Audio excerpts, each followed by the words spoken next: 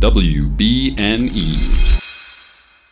Hello, and welcome to episode 44, all about the Muster of Rohan, Chapter 3, Book 5 of the two... Nope.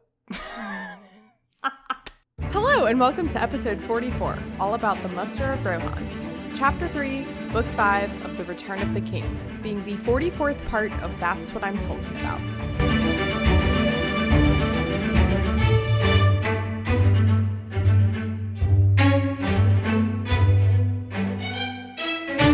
Hello, my name is Mary Clay. If that's too complicated for you, just call me MC. And today I'm joined by Emmy Neal of So You Want to Read Tolkien, the third and final co-host of the podcast now to join That's What I'm Talking About as a guest. Welcome, Emmy. Hi, thank you so much for having me. Yes, I think it was Rachel who said, she was like, yeah, we're like Pokemon. You got to get us all. And now I did. Yeah. Yay. You did it. You collected all the cards. Yes. How are you faring during all of this insanity? I feel bad about how well I am doing, but you know, I get to go to bed at 2 o'clock in the morning and wake up at 11, which is my ideal state. Mm-hmm. Instead of, getting up at 7 to go to work. I don't know. It's going well. I've baked a lot of bread.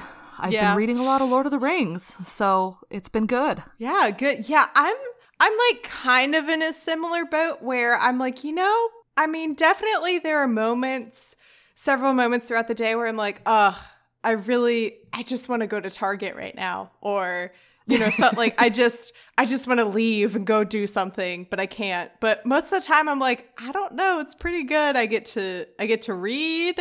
I get to play video games. I've baked a lot. This past weekend, I made some banana bread for my parents' wedding anniversary. And I went over to their house to bring it to them. And before I even said anything, my mom was like, "Oh, I'm glad you're here. I have something for you." And she also pulled out banana bread. Oh my gosh. I was like, "Are you kidding me?" And she's like, "Oh, well," I was like, "I also have banana bread for you." She's like, "Oh, well, mine's the chocolate chip banana bread. So mine's more like a cake. It's okay." And I was like, "No, I also made chocolate chip banana bread." So you are very clearly related. Yup. Yeah. I tried making lame bus bread a couple weeks ago with a recipe that I got off of TikTok. And I was going to say, I saw a recipe for it, but I haven't tried it yet. It looked not great. How was it? How did it turn out? So the recipe I used, I think it was just like a shortbread recipe. It was very it tasted great. However, I'm just not culinarily inclined. I don't even know if that's a word, but I'm very challenged in the kitchen. And so I was trying to roll the dough out and knead it into a cohesive ball of dough, and it was just crumbling everywhere. I didn't have a rolling pin. So I used, I have a steel water bottle. So I used that, and then it stuck to the water bottle because I didn't flour the water, but it was a mess. And I was like, it was a struggle. I can't do this. It tasted okay though. So hey, as long as it tastes good. I know, right? The only problem is that I need to bake something other than bread. I don't think I have the patience for bread because, as I understand it I've also started watching The Great British Bake Off, and hey, me too. Oh, good show. And then Emmy and I talked a lot about The Great British Bake Off. We talked about Mel and Sue and how wonderful they are and how there's a dark underbelly to The Great British Bake Off. It's all very shocking. For time constraint reasons, I had to cut this. I have to cut a lot of other audio and content for each episode, which you can find and get access to by becoming a member on Patreon of the 11sies tier. Go to patreon.com/talkingaboutpod to become a member of that tier or any other tiers and get access to extra content. But okay, wait, we're on the Muster of Rohan, which I actually love this chapter, so I was really excited to get to talk about it. Okay, good, because when I finished it, I was like, this is kind of a filler Nothing happened. chapter. Like, it was but definitely Tolkien getting us from point A to point B in the story. Because Tolkien is Tolkien, he can't just be like, 3 days later, Theoden and everyone from Rohan showed up in Minas Tirith. He has to, like, show how they got there, you know? It's not as simple as, like, it was a long 3 days journey, but then they made it. There has to be, like, all the stuff of Mary being sad and then hungry again. And then they have to tell the legend of the paths of the dead. And they have to disrespect Éowyn again. Oops. More anger about Éowyn is going to come through in this chapter, listeners. I apologize, but I also don't apologize. No, don't apologize. She deserves better. There's a lot of backstory in this, right? They talk about the paths for the dead and the story behind them. And my co-host Caitlin calls it aft shadowing, right? Like, unlike foreshadowing, where you predict something that's coming, Tolkien in this chapter and a bunch of chapters that follow does aft shadowing, where he explains things that happened previously in a way that, like, you wish you had that context before. This would have made so much sense. Oh my God, that's amazing and also perfect. It's exactly what he does. Oh, that's I think so one of the reasons good. I love this chapter is because it has so many good quotes. Oh. So many good quotes in this chapter. Yeah, definitely. Especially because, like, I'm an Aries Slytherin, so, like, I usually like the macabre things in life. And so when there are these, like, dark lines about, like, and dawn never came and a shadow forever rose over the land, and I'm like, that's amazing. That's You're like, great. I'm here for eternal night. Yeah, exactly. See, okay, so I think it's on page 1, actually, is probably my favorite quote of the chapter. It's from Mary's point of view. He's talking about, you know, the, like, 17,000 years it's going to take them to go through this mountain because they've got to move the army, like, one person at a time.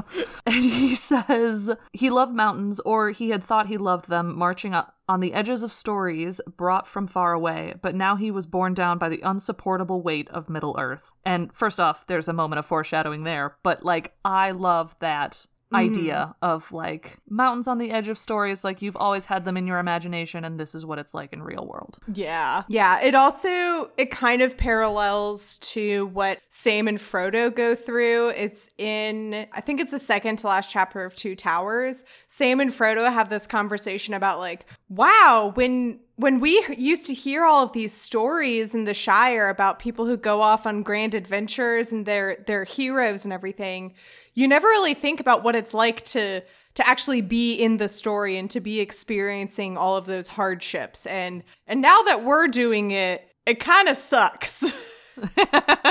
I don't like it anymore. It's not such a good story. So I keep wanting to call this chapter the mustard of Rohan. So, like, if I accidentally say that, that's why. Yeah, so it starts off with Mary and, well, at first I thought it was going to be back with Pippin and everyone in Minas Tirith, because in the very first, like, 2 sentences it says it's kind of describing what Pippin is doing at that time, and then it jumps back to Mary. And so I was a bit confused about halfway through, where I was like, oh, they're in Minas Tirith now, right? And then, like, Éowyn showed up and I was like, oh, I guess they're not in Minas Tirith, because I thought they had met up with Pippin, or they were going to meet up with Pippin, and, like, that's why he introduced Pippin first in the chapter. I think it was just supposed to be like, you know what Pippin's doing, and at the same time, this is also happening, because they can't do that with Frodo and Sam. Yeah. Here's what his other half is doing. Speaking of which, Mary has a moment to be like, oh, I hope Pippin's okay, and Aragorn and Legolas and Gimli, they've gone off on this, like, awful, perilous journey. And it says, then suddenly, like a cold touch on his heart, he thought of Frodo and Sam. I am forgetting them, he said to himself reproachfully, and yet they are more important than all the rest of us. And I love that they finally get, like, a mention, because throughout all of Two Towers, basically, there's very few moments where the rest of the gang is like, I wonder what our dear pals Frodo and Sam are doing right now. And it's like, yeah, oh, nope. jeez. So he finally remembers them. they're the quote-unquote fellowship, but they don't spend a lot of time thinking about each other. You know, they're fellows who are off on all perilous journeys. That's true. Yeah. I don't think at any point when it's from, like, Aragorn, Legolas, or Gimli's perspective, or even, like, I don't know, Gandalf's perspective, not that we ever really get Gandalf's perspective, but it's very rare where it's like, and then Aragorn wondered what became of Frodo and Sam. All of the big people are like, yeah, this is great, we're fighting a war. And then every now and then Pippin and Merry will be like, I hope my friends are okay. Which is just They're so soft. Their Hobbit Hufflepuffy nature. I would agree. So this chapter, they are traveling to, I don't know, because I could not locate it on the map. And it makes me so mad. It makes me so mad when Tolkien's like, they went to Harrowdale, and then it's not on the map. And I'm like, okay, I don't know where you are. It was very important, except, yeah, so Harrowdale is the home of Dunharrow Hall, which is, where Theoden is camping out. I'm assuming it's a fort. I feel like they said that, but I don't have it written down anywhere. Okay. So everybody else is stuck outside, and Theoden gets a roof. Through my map now. See, this is what's confusing is that, so they just came from Helm's Deep, or they're coming from there. Mm-hmm. On one of my maps, it looks like they went past Edoras in order to go to Dunharrow, and I thought they end up at Edoras later. So it's like, why wouldn't you just go to Edoras? It looks like you do a lot of like backtracking the way that this map is laid out. So I don't know. It makes no sense. It's just one of those times where I'm just like, I just have to not care about where they are because I don't know. Yeah. It's the mountains too, which doesn't help at all. But the way I see it from Helm's Deep, right, you either cut across the Westfold Plains to get to Edoras, or you go through the mountains to get to Dunharrow. And I think they took the mountain path because they wanted to hide the army from the orcs that they knew were spying on Rohan. Did I make that up? Yeah, that's it. I'm pretty sure that's what happened. Hey, your guess is as good as mine. That's, it's like, all right, as long as we're all lost together. I'm at a point where I'm like, you know what? That sounds right. Let's go with that. That happens to me a lot too. There are a lot of details that I miss, especially when it's like he's describing the landscape and them going from one point to them traveling. And it's just a lot of like, I get very thrown off when there's just like a bunch of names in one paragraph. Yeah, there's a lot of geography. So we do the best we can. So they reach Dunharrow, Harrowdale. Sure, they reach one of those places. Harrowdale's in Dunharrow. Both of those places, in fact. Okay, so great. Harrowdale is the Great Valley. Okay. Between the mountains, and I believe Dunharrow is like the town, the fort that's in it. So yeah, because there's a chief of Harrowdale, so I'm pretty sure Dunharrow is not the actual town itself. Okay, all right. So point is they get there. They made it. And they speak to, I guess, a guard or someone who says that, like, oh, yeah, a couple days ago, Gandalf came by on his really cool horse Shadowfax. I love this where they're like, yeah, Gandalf told us to do all of these things, and we did them because it says, Gandalf spoke with great authority.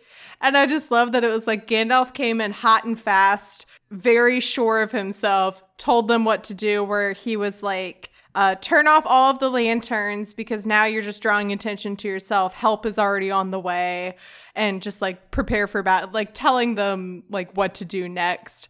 And they were like, yeah, we just assumed that he was like, this was word from you. And Theoden's like, yeah, sure. Even though it wasn't really his directions, but he trusts Gandalf now. So. Oh yeah, no, Dunhere is basically very much just like, was that right? Was that what you wanted us to do? Because we did it. He seemed pretty sure. Yeah. And Theoden's just like hands in the air, like, fine, I guess, yes. I know, I love that. I thought that exchange was fantastic. Yeah. I just love hearing other people talk about Gandalf when Gandalf isn't there. Because when he's Gandalf the Grey, a lot of times it's like, yeah, man, we hate Gandalf. He's obnoxious and he's awful, and he comes in here and he steals our horses all the god time. Can't stand him. And then now as Gandalf the White, it's like, I mean, he seemed very sure of himself, so we just listened to him without question. Oh yeah, no, you know what else we gotta talk about Dunharrow? Because, or Harrowdale, I guess, in general, is the creepy statues. Yeah, what the heck is that up? Is up with that? I mean, they're standing stones is sort of what I'm picturing, like the size of Stonehenge standing stones. I say that, I've never been to Stonehenge, but like taller than a normal person. Sure. And they're of the Pucklemen? How did you pronounce that in your head? Because I didn't listen to an audiobook, so... Oh, that's right. Because I was like, that sounds like puke. Pukelman. Yeah. Pukelman. I don't know. Yeah, it's real. I have no idea. This is when I thought they were like entering Minas Tirith, because Minas Tirith has that like very structured. That's true. Switchback design of it. So when he started describing it, I was like, oh, obviously they're Minas Tirith, right? I don't need to read this description. I already know what Minas Tirith looks like. And then it was like, there are all these statues of people who were dead? ? Like melting statues, right? Like the statues have eroded away and the eyes are hollow, and Mary is the only one who looks at them, which is actually really sad. Like, they carved these huge, gigantic, iconic works of art that are still standing to this day, and no one cares. Well, I wonder if it's a situation where, like, everyone else has already seen them, and so they're already familiar with them, whereas Mary's seeing it for the first time, so he's like, that's weird. And they're like, oh, the melting demon statues? Nah, that's just normal. That's just, like, what this place looks like. Like, yeah, picturing, like, a Weeping Angel scenario in which I cannot imagine not watching them as I pass to make sure nothing came out at me. Don't blink. Don't even blink. Blink and you're dead.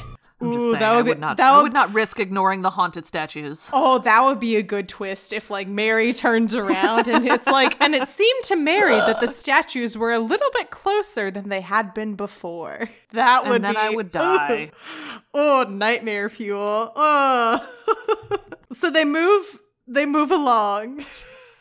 They pass these Pukelmen. Yep, something like that. Yeah. Also, I should mention that they meet and they see like thousands of soldiers, like a full army is here, and right before like Mary's eyes, kind of a situation where like you can look around and be like, wow, there's a lot of people here. This people. Is a very like mighty, powerful army. Yeah, he can't count them, but I don't know if that's because Mary just can't count really that high, or if it's like there are so many people that he can't count them at all, because Theoden doesn't seem that impressed with how many they've gathered. Mm-hmm. I'm the kind of person where if I were to look into a like crowded room and someone was like, how many people do you think are in here? I could be like, I don't know, 550?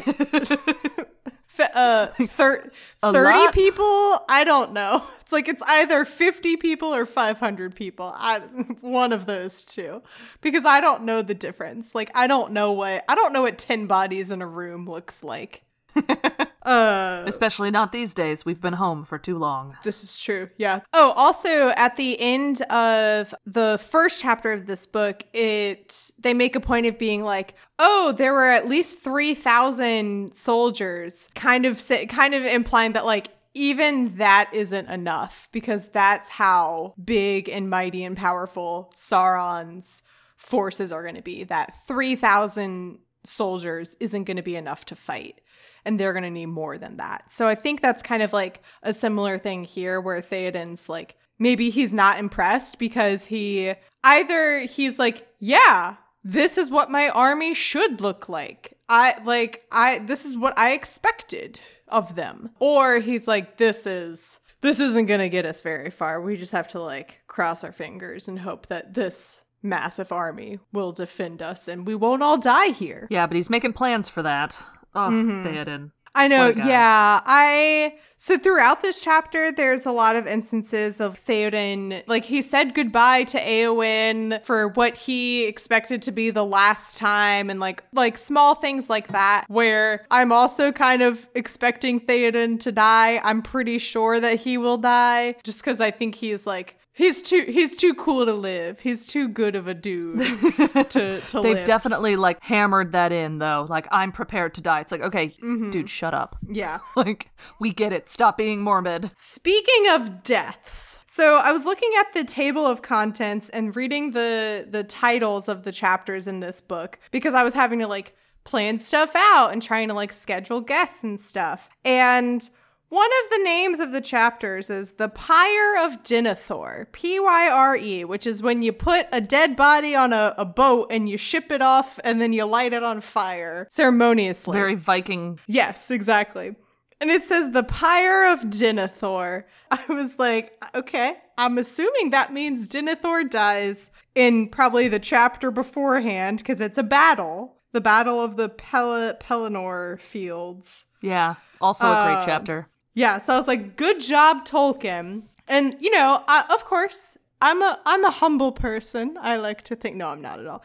But I will eat my words. I will admit if I was wrong when I get to that chapter, if Denethor doesn't die. But I was like, really, Tolkien? You're going to ruin your own book with the names of your chapters? Like, can we maybe choose some better names for your chapters here that don't give things away? So I can tell you right now, he could not have picked a better name for that chapter. Okay. You don't know what's going to happen. It's going to be good. And then also, while I'm talking about the chapter titles, this is now my prediction for how this book will go, for how this thing is going to go down. Okay. Based on the names of the chapters in book 6, it looks like they destroy the ring in chapter 3 of book 6, and then it continues on for another 100 pages, which honestly, given what I know about Tolkien thus far, does not surprise me. So I will just have to see what happens.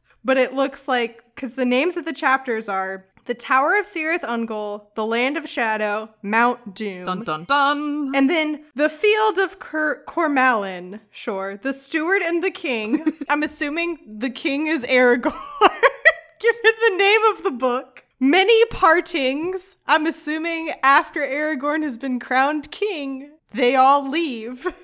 Homeward bound. Homeward bound, and then after the scoring of the Shire. I don't know how to say that word. I think it's scouring. And then the Grey Havens. So just the fact that it's like many partings, homeward bound, Shire. I'm like, okay, so obviously by many partings, it's still like halfway through ending. Anyway, so that's just like my latest update for like predictions for what's to come. But I was just laughing because Tolkien just seems to give a lot away with the names of his chapters. Yeah, he's definitely not what you would call a subtle person. You don't say. In that sense. But also, I think you've brought up a really good point that this is really a character-motivated book, right? It is grounded very specifically in these points of view. And just because, I mean, okay, spoiler, yeah, they're going to destroy the ring. I think we all knew that, literally. Yes. The entire point of this book. Forever. Mm-hmm. When they destroy the ring, like, okay, it's the end of the movie, but there's still, like, a lot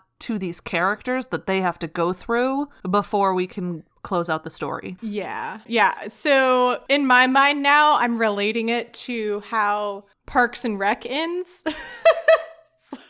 I've never seen that show. So the like series finale, it like follows each of the characters and it does a bunch of like flash forwards to show what they are doing with their life after like quote unquote the like story of the show ends. Because these are characters that like we've fallen in love with and they're very likable and everyone just loves these people and it's always, you know, hard to say goodbye to them. So it follows and it shows like they're gonna be okay, you know, these two are gonna have a kid and this person's gonna be president or you know, whatever, and to try and like give closure so that we can feel like our characters, our people are taken care of. It hurts. It's gonna hurt so good. So wait, we were at the Paths of the Dead. We took a long tangent, but we gotta double back to the drama portion, in which Aragorn is just so extra. Oh my god, Aragorn. He's not even here, and everybody's like rolling their eyes at him. God, yes. They meet up with Éowyn, and I was like, oh my god, Tolkien, look at you feminist, bringing in a female character 2 chapters in a row. Oh my God. Little did you know. Woman power. Wow. The future is female. Sorry. Anyway, so they meet up with Eowyn and they can tell that something's wrong. And this is how I'm reading it, is she's playing it off that she's upset because Aragorn has gone off on this perilous journey to the paths of dead. And she's upset because it's pretty much certain death. And obviously they care for Aragorn. And so she's sad because he's going to die. However, I'm reading this as if she is pissed off because she asked Aragorn several times to come with them and he said no. And so that's what's actually going on in her mind, is her being like, I'm going to have to bury all of this sexism and like rage against the patriarchy internally. I'm going to have to internalize all of this and bottle it up. And then at just the right moment, I will release my rage into the world. But anyway, so Theoden says, is all well with you? All is well, she answered. Yet it seemed to Mary that her voice belied. Sure, I think that's that word. Belied her. And he would have thought that she had been weeping, if that could be believed of one so stern of face. All is well. It was a weary road for the people to take, torn suddenly from their homes. There were hard words, for it is long since war has driven us all from the green fields, but there have been no evil deeds. Eomer says, oh, have you seen Aragorn? She said, no, he is gone. Whither did he... Oh, and she gets like dramatic. She turns and looks at the mountains. Whither did he go? Asked Eomer. I do not know, she answered. He came at night and rode away yestermorn. Ere the sun had climbed over the mountaintops, he is gone. And she said, he has passed into the shadow from which none have returned. I could not dissuade him. He is gone. And they've gone off to the paths of the dead, which everyone is like, oh crap, that's not good. Yeah, classic move, Aragorn, honestly. There's a great moment where Mary is able to he's able to like sit by himself and like kind of think things through. My notes for this are really funny because I have one bullet note that says, "Oh, poor Mary," because he's sitting there. He thinks, they have all left me now. They have all gone to some doom. Gandalf and Pippin to war in the east, Sam and Frodo to Mordor, and Strider and Legolas and Gimli to the paths of the dead. So he's just like, they all left me. I know. Followed by one of the most Pippin, like, Hobbit thing, or who is this? Mary, one of the most Hobbit things ever. This is, peak Hobbit. In the midst of these gloomy thoughts, he suddenly remembered that he was very hungry. Oh, I love it, where he's like, oh my God. He goes in search of food. I was so busy being sad, I almost forgot I was starving. Oh, see, and I also think of it as like, I'm dwelling on all of these super depressing thoughts, and what's also depressing is I'm hungry. I'm gonna go get food immediately. Oh my God. He's a good egg. Made me laugh a lot. So this is when he joins everyone as they're like having a feast. And this is when they go into, as you guys call it, a aft shadowing. Is that what it was? Yep.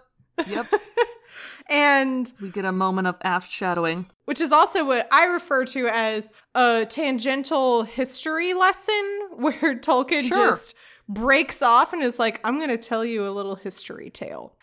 However, I don't mind it here because it, to me at least, I don't know if you got a similar vibe. It feels like they're sitting around a campfire telling a ghost story almost. Yeah, no, definitely has that vibe. And I think it's like the casual, quiet, certain death and also the eternal night hovering over them. They've got feelings. Yeah, nothing like certain death just looming over you to add a little atmosphere. A little ambiance to your meal. So they talk about the paths of the dead because Mary has never heard of it. Theoden says, folks say that the dead men out of the dark years guard the way and will suffer no living man to come to their hidden halls.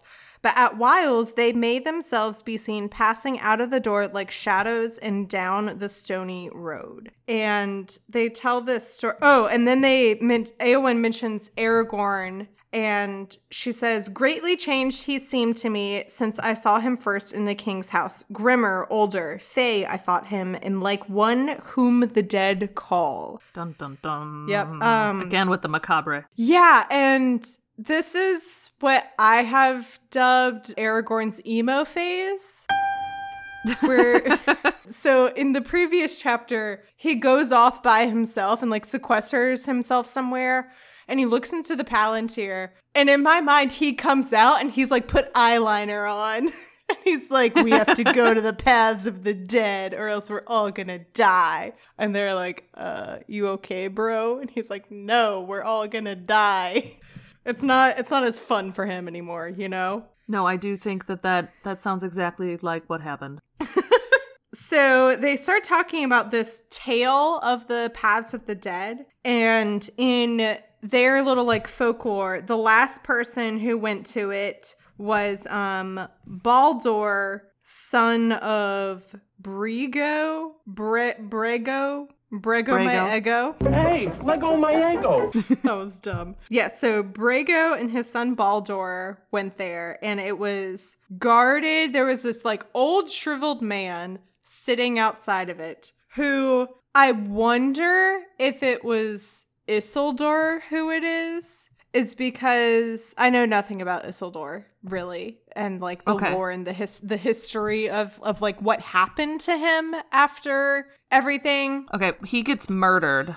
Oh, okay, then never mind. Right, I didn't know how he died. He was definitely dead. The ring leaves him and he dies. That was back in, I can't remember when. Because what we know about the Paths of the Dead and like this dead army is that it was this army that was supposed to fight with Isildur and they didn't. And so he cursed them to never fully rest until they fought for the heir of Isildur, and that's why Aragorn went to go get them and awake them. So I thought this old man who was sitting there, because it says, on the threshold sat an old man, aged beyond guess of years, tall and kingly he had been, but now he was withered as old stone. So the fact that it said like tall and kingly, I was like, maybe it was Isildur, because it was like he was a man of like great importance and whatnot, and now he's sitting there as his like last, I don't know, his last thing of being like, I'm gonna stop people from going in there or something. I don't know, but now we know that theory is wrong, absolutely. So he says, this way is shut. It was made by those who are dead, and the dead keep it until the time comes. That way is shut. And Baldur says, and when will that time be? And then very conveniently, this withered old man dies. Yes. Actually, in fact, face plants on the ground. Yeah, he just fell upon his face and died. I love it. Okay, so I've Googled, and the internet calls him the way is shut guy. So that's really helpful. That's good. All for right, us. fantastic. That really clears it up. So what Tolkien just really does a lot is there are a lot of times where I'm like, maybe I'll find out more about this later, and then I never do. Where that happened, especially I was going through maybe like old tweets or something, or I don't know, something where it was the chapters with when Treebeard is introduced, and I was like, man, I can't wait for the Entwives to show up, and then it's like they're not coming. Whoops. Ever. Oh, there was a great meme. Plug for the Facebook group. If you're not a part of it, you should go join it. Just search for That's What I'm Talking About community group on Facebook. You do have to answer questions in order to get in, but that's literally just so I can know that you're not a bot. I was going to say, wait, do they have to answer trivia questions? Is there like a threshold? It's like, what's your favorite Lord of the Rings character? Oh, darn. I guess that makes sense. But anyway, someone shared and was like, since quarantine, dolphins have returned to Italy. Meanwhile, in Middle-earth, the Entwives have returned. I knew they'd show up just when it was convenient for them, you know? If only. Classic. Man. Yeah, so all they know about the Paths of the Dead is that way is shut, and it will be shut until the time comes. And I'm assuming the time has come, and that's what Aragorn is doing. So, if not, that would be real awkward if it's not the time yet, you know? It's true. So, in the midst of this little, like, ghost story folklore time, a soldier of Gondor bursts in, and it says, for a moment, it seemed to, this is from Mary's perspective, for a moment, it seemed to him that Boromir was alive again and had returned. And I panicked for a moment, thinking that Boromir was actually alive all this time. If only. No, I took this moment to be both really funny, but also, like, the slightly racist, all men look the same. Which is true. Okay, it is true. Yeah. It's just also really funny. So the reason that Mary is like, oh my god, it's Boromir, is because it's a soldier of Gondor. He's wearing the same like clothes and uniform. He has the same kind of look and build as Boromir. Obviously, it's not because Boromir is dead. Whoops. And he comes bearing a message of dire emergency from Rohan. Wait, no, from Gondor. I was like, wait, where's he was looking for Rohan. I was like, where are they? Where did you come from? Where did you go? Where did you come from, Cotton Eye Joe? Anyway, and he has a red arrow in his hands, which is a very like old message that hasn't been used in forever, which shows like how dangerous and dire the situation is that Gondor needs Rohan's help. Theoden says, of course, we'll help you. I'll send 6,000 of my best men and they will be there in a week. And this guy's like, we will be dead by then. So thanks for that. I love this exchange because, he's very much like, we'll all be dead by then. You can revenge our corpses. And Theoden's like, all right, we'll revenge your corpses. Sure. Not like, we're going to go faster so we can get there in time. He's just like, yep. Yeah. We'll get there when we get there. A week, if it must be so, it must. But you are like to find only ruined walls in 7 days from now, unless other help unlooked for still comes. Still, you may at the least disturb the orcs and swarthy men from their feastings in the White Tower. Ugh, racism. Yeah.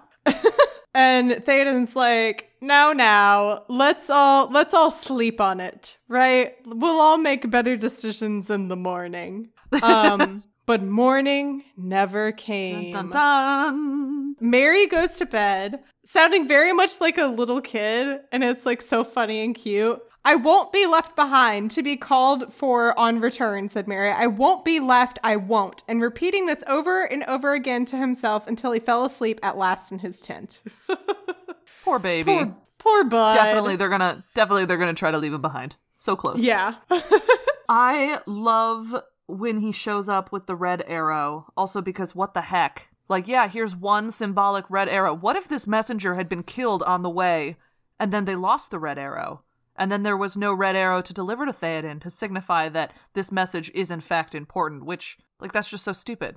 What, he's going to ignore every other message you send that's like, please, we need help, we're desperate? And he's like, but it doesn't have the red arrow, so maybe you must not it's a red arrow, so that, like, let's say he was on his way to Rohan and he was like, oh my god, there's an army of orcs coming right for me. And so he shoots the arrow off towards Rohan. Ooh, I'm imagining it like in Hunger Games when Katniss is doing her test and she shoots the arrow and it goes through the apple in the pig's mouth to get their attention. Hey, who ordered this pig? Who ordered this pig? Hey. Thank you for your consideration. And everyone's sitting there in the tent enjoying their feast, and then all of a sudden this red arrow comes like flying down and goes right into their roast ham. And they're like, oh, that's a message from Gondor. We gotta go. Totally. That sounds, yes, entirely realistic. That's what it's for. You're right. Suddenly it's not stupid anymore. I don't know what Tolkien was thinking here. Clearly, I write a better version of Lord of the Rings than he did, so... Indeed. I just, like, it's a great dramatic moment, but, like, if you think about it for more than 2 seconds, you're like, wait, this makes no sense. That's not how politics works. I don't think he came alone. I think it was him and a group of people from Gondor, maybe, and maybe he was just the only one to come in the tent. No, he is, yeah, but there's only one red arrow. This is the thing I'm fixated on. Just the one arrow. There's just the one, and they exchange back and forth. So here's the thing now. Rohan has the red arrow, which means Gondor's not allowed to, need help again until Rohan needs help first. Oh, okay, I see what you mean. They take turns being in dire straits because that's how the world works. It's like a IOU basically. Yeah. Okay, I see what you mean. I mean, they're also at a point now where it's like, it's not going to matter if you don't come to fight with us because we'll all be dead and destroyed by then. So like, it doesn't matter who has the red arrow at that point. Like, we'll all be dead. The orcs will have the red arrow, I guess, technically. Yeah, I guess. So in the morning, someone comes to wake him up and he calls him Master Hobbitla, which to me sounds like he's saying like Hobbit, like Hobbitla, but with like a Romanian or Russian accent or something. Hobbitla. No, and will, the sun has not risen yet, said Mary. No, and will not rise today, Master Hobbitla. Nor ever again. Yeah, that's exactly it. So I was like, okay, I'm assuming Hobbitla is like a word that they've now invented in Rohirrim for hobbit. Yeah, Mary notes that like, it's not sunrise yet. And he says, no, and it will not rise today, Master Hobbitla. Never again, one would think under this cloud. But time does not stand still, though the sun be lost. Make haste. So they're now in this impenetrable darkness and everything is awful. Really, it sets our situation into context, doesn't it? Like, at least we have sunlight. They have eternal night. That's true. Could be worse. And no Wi-Fi. So... And then we get to sadness. Oh my god. They start packing up and get ready to go. And Mary's like, I am not going to be left behind. I pledged my service to you. I'm going to fight. I am not just a child. I'm going to fight. And Theoden's like, okay, little boy, I guess you can fight. Eowyn, you're a perfectly capable soldier. You're going to stay here. Well, right, because he doesn't take Mary with him. No, he does at first because they ride off, and then when they get to Edoras, he makes Mary get off and stay there. Because he says none of his soldiers can bear him as a burden. I release you from my service, but not from my friendship. That's later on. Mary insists that he's gonna come with them, and Theoden's like, okay, you can come with me for now. It's really good. Mary says, it is a long way to run, but run I shall, if I cannot ride, even if I wear my feet off and arrive weeks too late. I love that, like stubborn, like cute stubbornness of Mary. It's so sad, yeah. Being so like dedicated to this. And then Eowyn says that she has like gathered up some kind of armor for him because that was what Aragorn told her to do. She was like, or they were like, hey, you're going to be getting a really small soldier in a couple days. Can you try and find some adequate armor for him? Well, here's the thing. Did Aragorn ask her to do that? I don't think he did. I'm pretty sure he just off into the paths of the dead. Right. I don't remember him saying it, but maybe that was just something that like Tolkien didn't write him saying, because like they sit down and they have a meal together, so maybe he mentioned it in that meal, but Tolkien didn't write that as like a piece of his dialogue. I don't know, because Eowyn says, I will show you the gear that I prepared for you. This request only did Aragorn make to me, that you should be armed for battle. I have granted it as I could, for my heart tells me that you will need such gear ere the end. So it's possible that Aragorn asked. I don't think he did, because as we mentioned before, Aragorn hasn't spent a lot of time thinking about the hobbits. I think Eowyn puts this together for Mary, because like her, she knows that Mary desperately wants to go off to war. Oh. I mean, there's no way to know if that's true, but that's what I think. That's like a really interesting read of her. I feel so bad for her. I know, right. Right? She knows what it feels like to be told that she has to stay behind. And one of the things that they're going to use against Mary is that Mary doesn't have adequate armor. And so, wait a second, he does. Next reason. So she arms him as best she can and sends him off with everyone as they ride to Edoras. And then at one point, I guess they like get to a point where they can pause, and Mary looks around at the crowd at the army. I almost said the crowd of soldiers. That's called an army. Good job. He looks around like at the army. He makes eye contact with a young man, Mary thought as he returned the glance, less in height and girth than most. He caught the glint of clear gray eyes, and then he shivered, for it came suddenly to him that it was the face of one without hope who goes in search of death. Damn, that's dark. It's so sad. Yeah. And then they sing, Yeah. and then they sing a song that's also not exactly a hopeful song. It's like I know, right? the I need to last learn couple. new tunes. Honestly, though, so the song is about them like marching off to war, and the last couple lines say, "Doom drove them on, darkness took them, horse and horseman, hoofbeats afar, sank into silence, so the songs tell us." Yep. Oh, and it was indeed in a deepening gloom that the king came to Edoras. So they're just like the most depressing army you ever done seen. Yes. And this is where Theoden is like, okay, Mary, I applaud you for your loyalty and your bravery. That's great. However, there is no way you can fight in battle. You are tiny. You will get killed. You can't even ride a horse on your own. And you would just slow down anyone else if you rode with them. So I'm sorry, but you have to stay here in Edoras, and we're going to go off to battle. And and that's when he says that great line of, I release you from your service, but not Yeah. from my friendship. Yeah, so I don't think Theoden says it quite as condescending as that, but I do think it's like, Mary, if the war was here at Edoras, you could fight in it, but we have to ride, we have to canter Yeah. hundreds of miles on huge war horses, and you cannot keep up. And none Yeah, of my riders, exactly. none of their horses will be able to bear you as a burden, which is just, I don't think it's like, oh, Theoden is being condescending towards him. That was just like me simplifying it of being like, Mary, honey, you are a tiny child. You cannot fight in this battle. And it's cute that you think you can. Maybe someday when you're older, when you're bigger, I don't know. oh, So everyone goes off, and then, what's this here?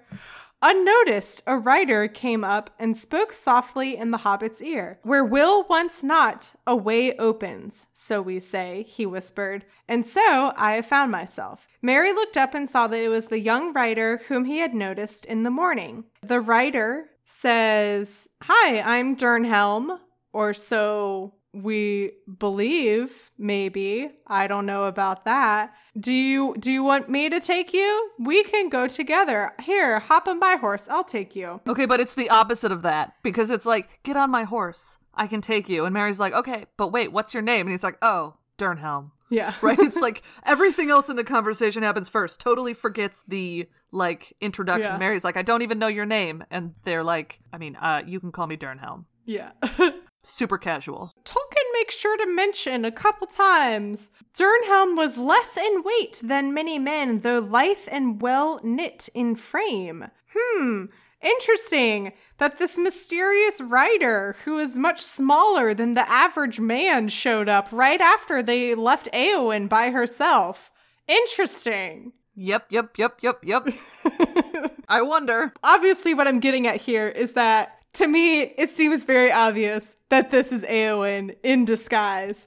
And it makes me laugh because I'm like, Mary, you are so dumb. How do you not recognize that it is Éowyn? Tolkien is not subtle. How do you not recognize? Because Not recognize her face, not recognize the looks voice. they make direct eye contact, and they have like a full conversation when she is Éowyn, and then when she is Dernhelm, I'm assuming, they make direct eye contact, because there was that moment that I read out a couple minutes ago where it's like he makes eye contact with someone who has a total look of determination in their eyes and doesn't care if they live or die. And then here it is of Mary being like, oh, interesting, a random soldier just showed up to help me. How convenient. Oh my god. What a conveniently located random soldier who is very helpful. Oh, it just makes me, and like, I understand there's no way that Tolkien could know about a lot of like cliches and fantasy and sci-fi and stuff, but it's definitely a cliche of like a girl puts her hair into a hat and suddenly everyone is like, oh, that's a man. I mean, Obviously. It's a cliche because he wrote it, but also like it's a straight up man. trope. Thanks, Shakespeare. Oh, that's true. Yeah. Oh my god, that's another one that is so dumb. And this is maybe there's only like a small section of people who care about this, but in Twelfth Night, when frickin' Viola dresses up as Sebastian, and it's like, how do we not make this connection? I don't know what you're talking about. Amanda Bynes was very convincing. Oh yeah, she's the man. Oh, that's a great movie. That was so good. She's the Man was movie. phenomenal. It was a work of art, in fact. The father podcast of this podcast, Bacon and Eggs, they reviewed She's the Man, and it's currently like towards the bottom of their ranking. And I was like, how dare you? So these are now like two of my best guy friends, and I'm like, I am but you so don't offended. get it. You never went to a sleepover where you watch She's the Man, because like that's the context that I have for it, is like this was a go-to sleepover movie for like literally through college. It's just funny and harmless. It's a good movie. It's Which a is good movie. rare. And the ending where they're doing the soccer game and it's set to Dirty Little Secret by All American Rejects. It's good. Anyway. So the chapter ends with Dernhelm, Eowyn, and Mary riding off into the sunset, except for, just kidding, there is no sun. It's only darkness. Just kidding. They join the army is what happens. They do. Yeah. The last paragraph of this chapter is so good. I already so closed good. my book. What is the last? Okay. The last... I don't know what that crap, is. I already closed it. Wait. And so Theoden, take 3. English is hard, especially the English way that is Tolkien so wrote hard. it. It's unfair. We're gonna get there, guys. And so King Theoden departed from his own realm, and mile by mile the long road wound away, and the Beacon Hills marched past, Calenhad, Min Rimmon, Arales, Nardal, but their fires were quenched. All the lands were grey and still, and ever the shadow deepened before them, and hope waned in every heart. Talk about ending on a downer. Yeah. That's like literally how so every good. chapter in this book has ended so far. Because chapter 1 ended with, the darkness has begun, there will be no dawn. And then Yeah, that was chapter deep. 2 ended with, the next day there came no dawn, and the Grey Company passed on into the darkness of the storm of Mordor and were lost to mortal sight, but the dead followed them. And then here we have, and hope waned in every heart. So I think it's safe to say no one's having a good time right now. Yeah, no, I think we've arrived at the suffering portion of the hero's journey. Yeah, definitely. I would say we kind of started that with the later half of Two Towers when it transitions to Frodo and Sam and Gollum. I was like, who are all these characters? When they get to Mordor and it's just awful. Now it's like, all right, it's everyone else's turn to be miserable. Pretty much, that's where we are. Well, that brings us to the end of the chapter and we basically did it. the end of the episode. Emmy, where can people find you on the internet? Nowhere. I live in a hole. No, I'm kidding. Okay. So, guys, you can come and listen to So You Want to Read Tolkien pretty much every major podcast distributor. You can find us on Twitter at To Read Tolkien. You can find me on Twitter at Epic Emmy.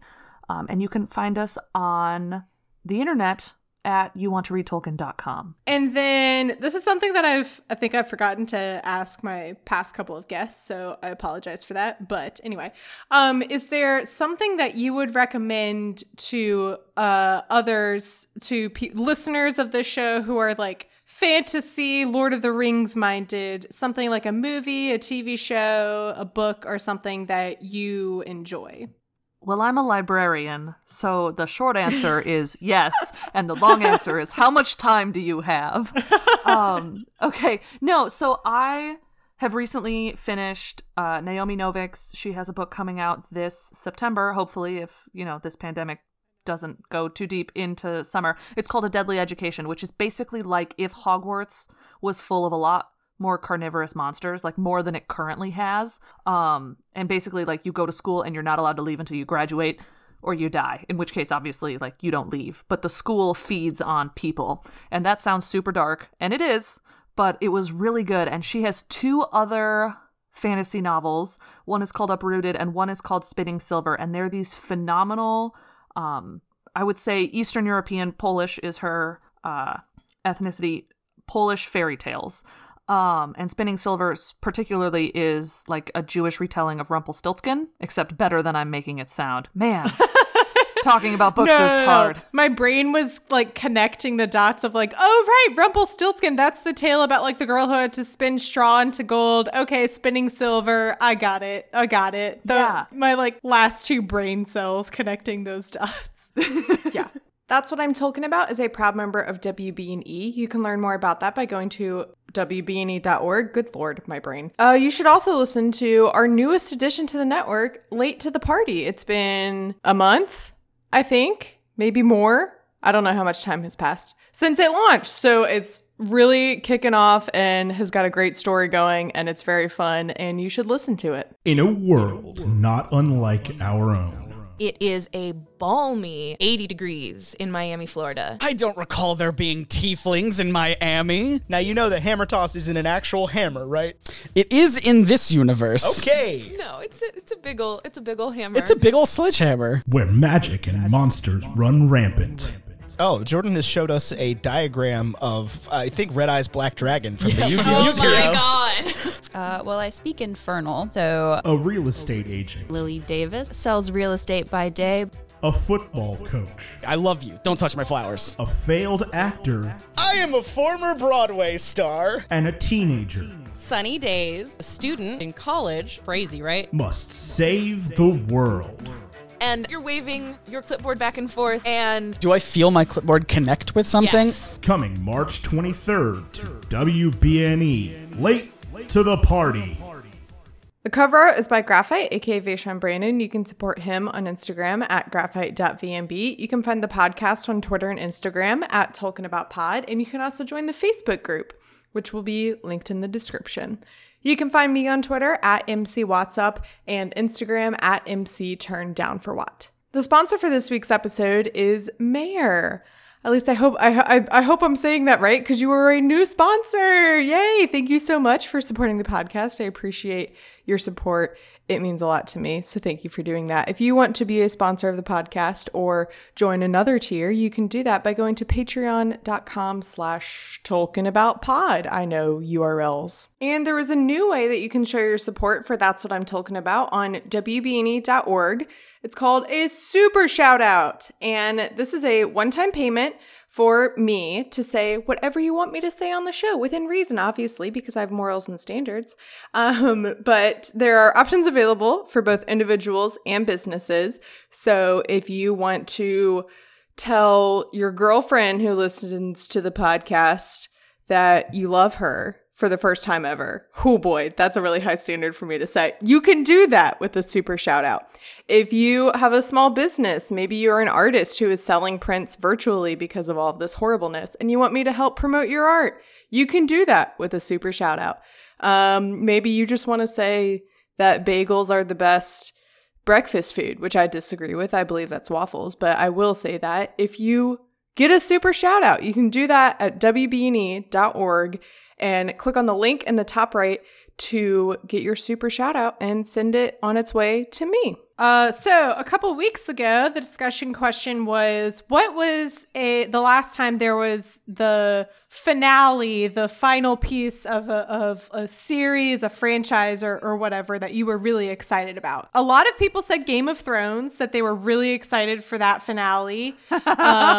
Immediately followed by like, well, I was really excited about Game of Thrones, and it was awful. It was so good, and then I don't know what happened. A lot of other people said they were excited for The Rise of Skywalker. I haven't seen that, so I don't know. Yeah, I'm like, yeah, Star Wars. Yeah. Woohoo. I love Star Wars. There were some things in The Rise of Skywalker that I loved, and then there were some things where I was like, they really just picked the lowest hanging plot fruit they could. They weren't that creative, which is disappointing. Samuel on Facebook said that a finale that really was satisfying and did really good job, which I wholeheartedly agree with, is the Good Place finale. That was amazingly well done. I don't know if I've ever said it before on this pod. Like, I've said it before to multiple other people, but in my mind, The Good Place is an example of a very perfectly to a T crafted and created show where they weren't just being renewed over and over again and having to come up with new stories to drag it out. They had a cohesive story that they set out to tell, and they told it, and the finale absolutely crushed me. The wave returns to the ocean, where it came from. I love that. So that's fun. One more. Taylor in Discord said Allegiant, which is the final book of the Divergent series. And I was like, oh my God, yes. So I read the first 2 Divergent books like a couple months before the final one was going to be released. The first 2 books are really great. It's a great, like, there's a reason they made it into a movie. It's a good story. And then the last book is god awful and ruins it all. So well, so from a structure standpoint, 1, I agree with you, but 2, anytime you have a series where one character has the entire POV and then in the last book you're like, this other character has a POV because they're important, you're like, no, it's because the other one's gonna die. yeah. We know. You're not, that's not subtle. Like, we know. For anyone who has not read the Divergent books, Skip to give them. you like a point of view of how bad Allegiant was, is they just didn't make the movie. They like very unnecessarily split it into 2 parts, I think, or something. I don't know. But it didn't end the way that the book ended, and I was like, that's not right. And then I walked out of the theater and looked it up, and it was like, a part 2 will be coming soon, and then they just never made it. Because that's how bad it was. Yeah, it didn't make any money. Yeah, they were planning to do like a made-for-TV thing for it even, and even that didn't work out. So anyway. They set the bar really low and still dropped it. So thank you to everyone who provided your answers to that question. This week's discussion question is, I don't know. I couldn't come up with one. And I asked right before I hopped on our Skype call to record, I was in a Google Hangout with fans of Bacon and Eggs podcast, and we were having a Google Hangout, and I was like, hey guys, what should be the discussion question for this? And they said, what's your favorite condiment? Because I said mustard of Rohan. So that's all I got. Do you have a suggestion for a better discussion question? Oh God. All I can think of are like, have you baked any bread? No, I cannot think of anything. You know what? Everyone just tell us like what foods you're eating. Let's just do that. There we go. Because Mary is like us, and he's surrounded by all this gloom and doom, and he's sad and depressed. And you know what he did? He went to eat his feelings away. So tell me what you're eating these days, okay? Yes. No, that's great. That's perfect. That's the question. That's the question. So, yeah. Love it. I will do my best to post that question on all of the social medias. Sometimes I'm not good at posting on all of the social medias, so that's just why you should be a part of all of them, because you never know which one I'm going to post about on. Never know where you're going to be. Exactly, right. Do you have any parting words for the listeners? Stay healthy, stay safe, stay home. That's really it. And that's what I'm talking about.